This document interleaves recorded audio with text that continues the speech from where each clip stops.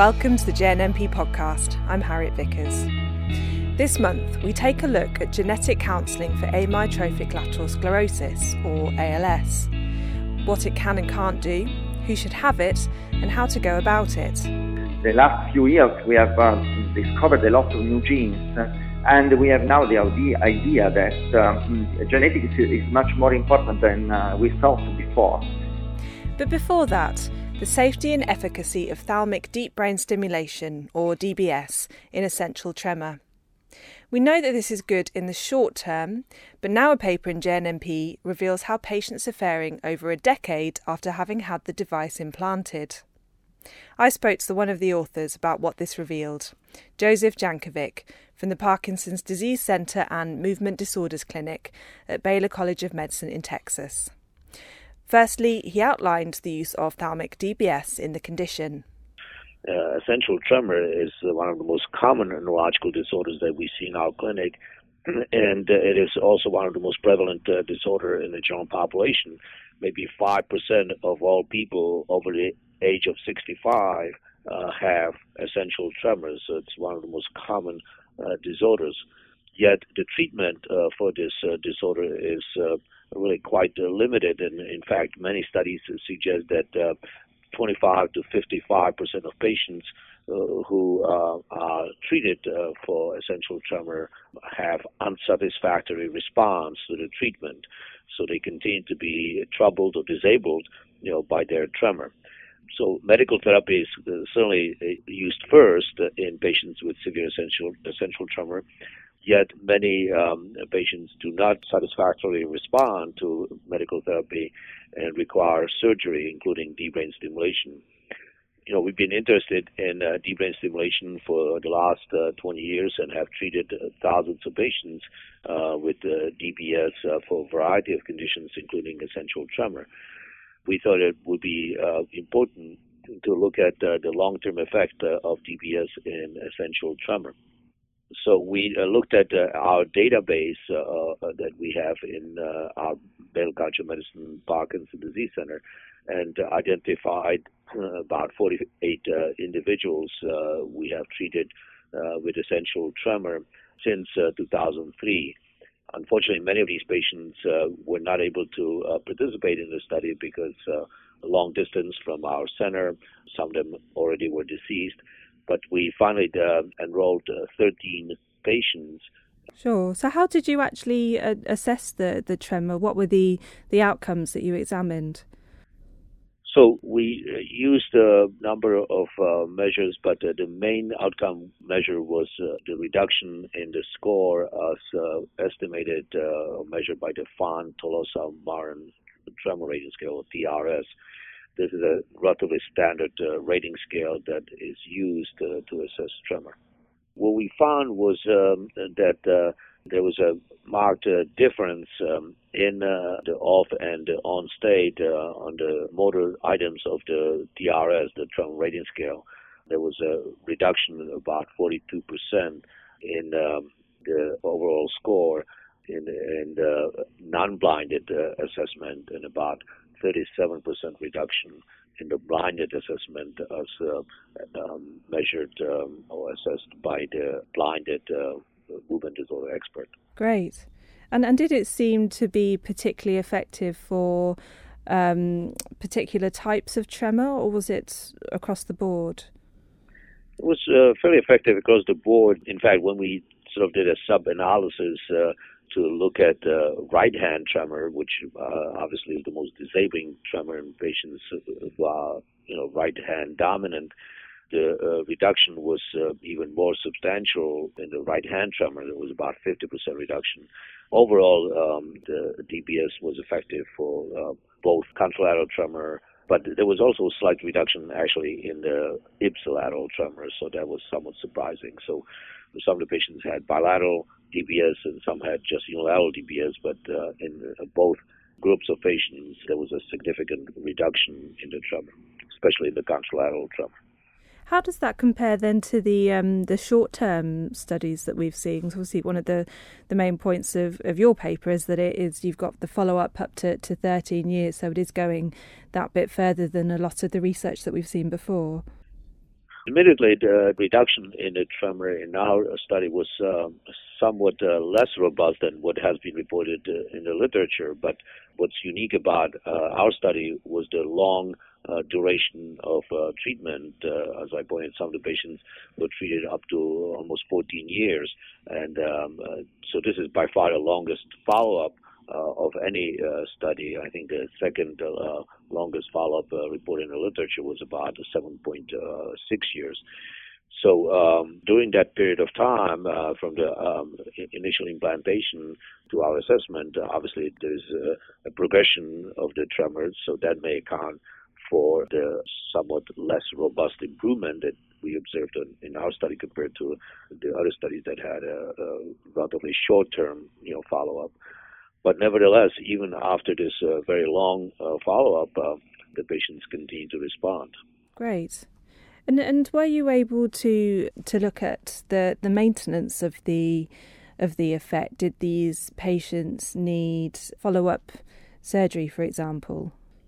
There were some patients that did require, of course, replacement of the batteries. There were some patients that required revision of the electrodes. One patient incidentally developed a meningioma, and this tumor compressed on the electrodes, so obviously the meningioma had to be treated. So there were some complications that were observed, but this was not out of the scope that has been reported in other studies.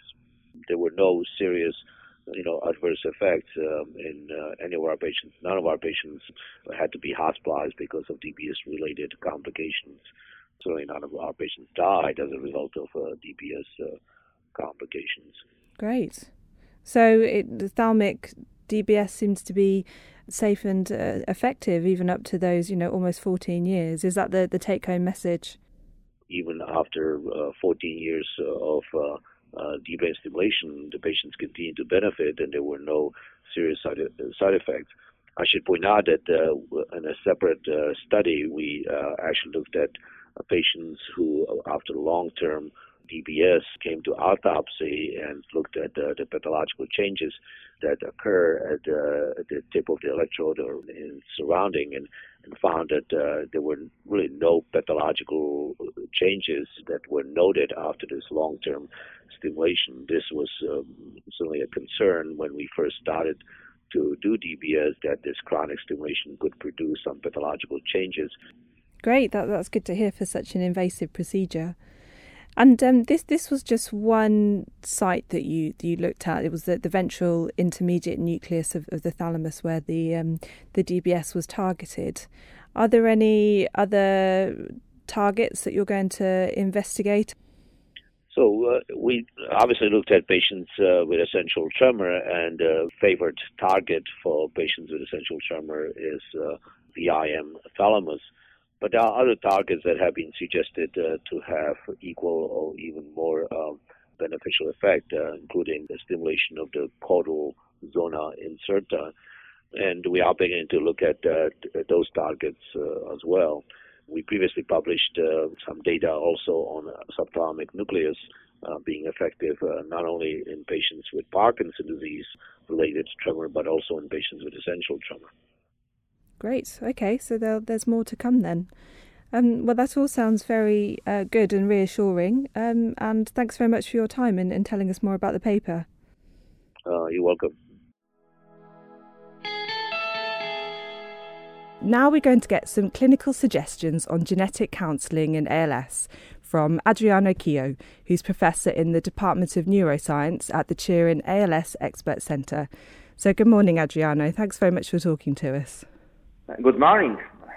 So first of all, tell me why you felt the need to put this review together. I know genetic counselling is particularly new. I mean, was it recent advances, or was it that you thought clinicians were not particularly clued up on this subject? Why did you feel now was the time to do it? Well, there has been a real genetic revolution in ALS. In the last few years, we have discovered a lot of new genes, and we have now the idea that genetics is much more important than we thought before. So our patients are asking for genetics. They ask, may I transmit the disease to other person in my family, to my child, the children? So the problem is that how to manage such a new problem. That's the reason why we decided to make a review, and the review is based on a consensus conference we made, including a neurologist, geneticist, and ethicist and psychologist, in order to understand how we could give a good answer to our patients. Great, okay, so it's come out from a real practical need then. Absolutely. And we're used to thinking about ALS in terms of familial cases, but also sporadic cases. So what kind of proportion do you think are actually have genetic risk factors? Well, if we go to the family trees, we have about 10% of patients who have a clear genetic transmission, including patients who have parents or other relatives with frontotemporal dementia, because there is a strict correlation between ALS and frontotemporal dementia. But now we know that some patients with apparently sporadic ALS have really a genetic mutation, which is pathogenetics. So we know that there are patients without a clear family history of ALS that are genetics and can transmit the disease to other members of the family.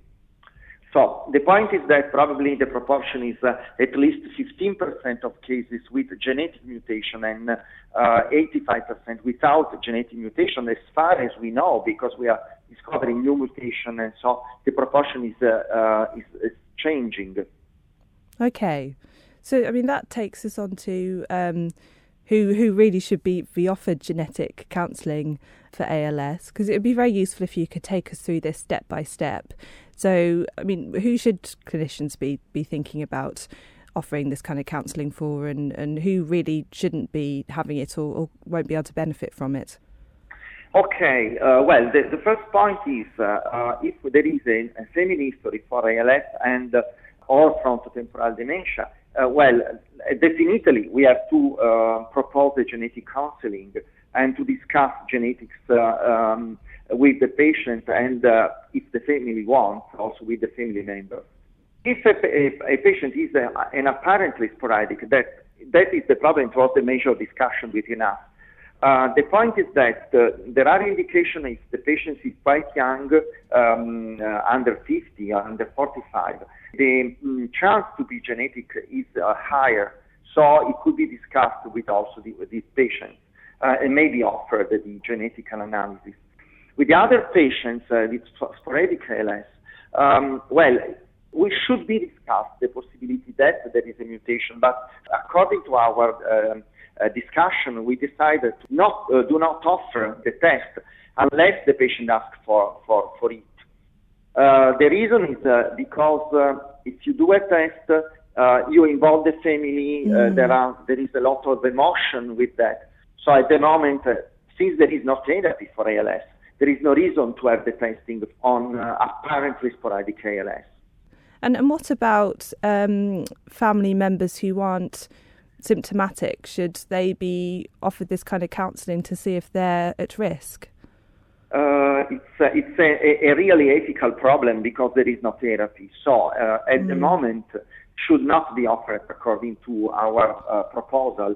But if they want, we can discuss. It's very important to discuss it because genetics is very complex. So there are it's not black and white. So it's important to discuss about. The point is that in this case we must be very cautious with the patients, and we should these are not patients with the asymptomatic subject at risk because the implication of a positive genetic result are so strong for the life of this person that we need to be very cautious, we need to discuss. And we have seen that in several cases, they ask to do the genetic analysis, but never come back to have the result of the genetic analysis because they are too afraid to obtain it. Right. So the point is to discuss very, very well that with these relatives. Okay, so at the moment it's just not useful for people who aren't symptomatic to have that kind of knowledge because there's nothing you can do for them. Yeah. Okay. As you said, it's a very complex, emotional test for people to go through and can have, profound implications for them and their family.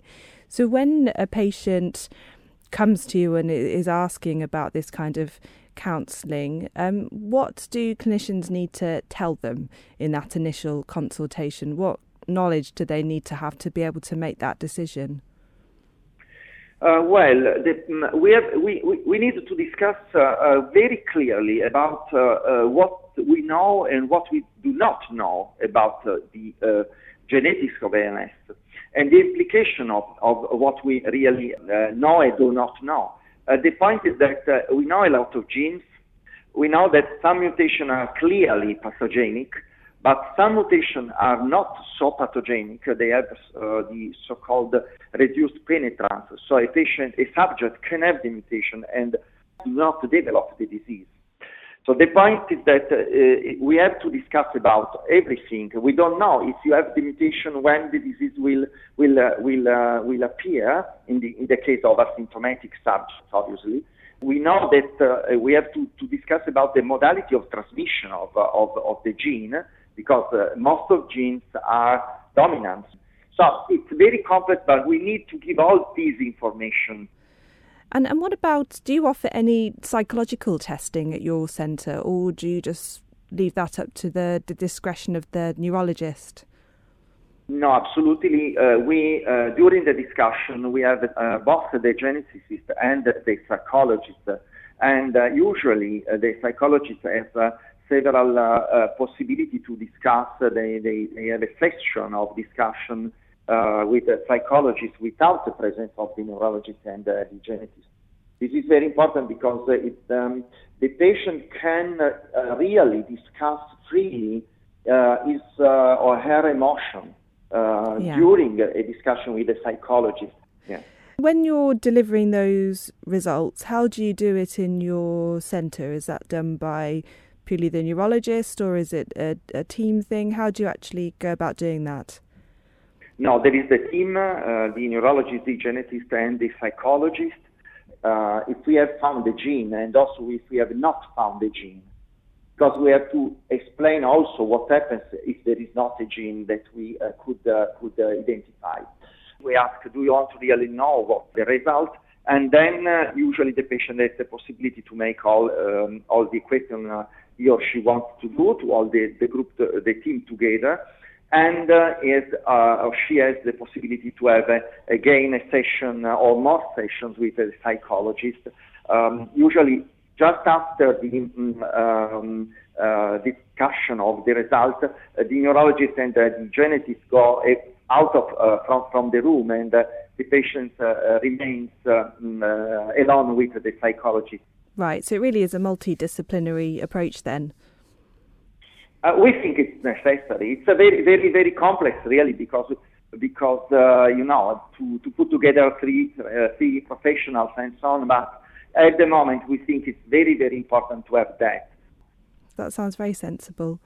And I also wanted to ask you about direct-to-consumer tests, because we've seen with a lot of diseases that patients can simply go on the internet and order these kinds of genetic tests.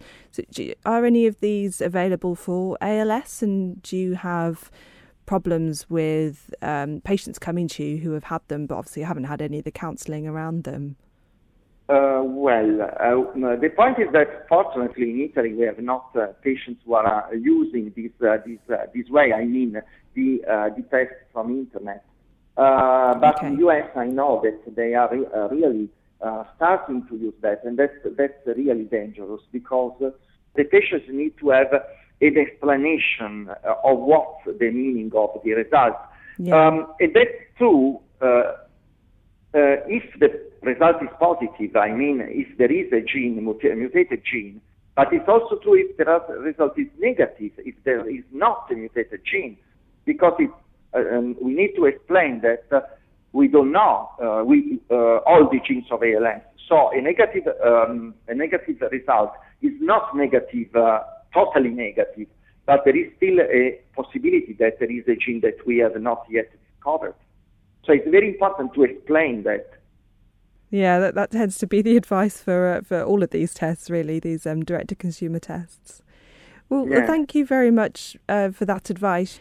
Do you have any final thoughts or messages for neurologists? Is there anywhere they can go to get more information? No, well, the only message is that at the moment we need to have centers who are really expert in genetics, ALS centers. So if neurologists in small hospitals want to do genetics, it's better to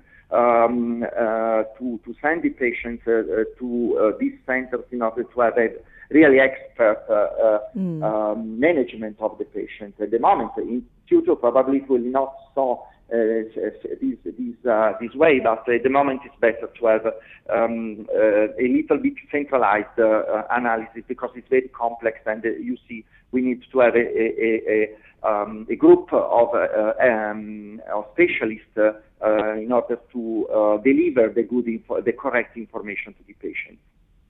Okay, great. So expect some referrals after this podcast then. Yeah. Okay, well, Adriano, Thank you very much for your time. Oh, thank you very much for your questions. And do take a look at those papers on jnmp.bmj.com if you want more of the detail. I say this most months, but the papers we feature in these podcasts are the editor's and patient choices, and so are completely free to read, in full. Not just the abstract, everything. And whilst I'm at it, don't forget about our Facebook and Twitter feeds. These are Journal of Neurology, Neurosurgery and Psychiatry on Facebook, and JNMP_BMJ on Twitter. JNMP editor Matthew Kiernan and also web editors William Hwyn and Cindy Lin are behind these, so expect updates from the world of neurology in general, as well as the journal. Thanks for joining me for May's Journal Highlights, and keep an eye on the site for special podcasts from the British Neuropsychiatry Association and also the Association of British Neurologists. Be with you next month.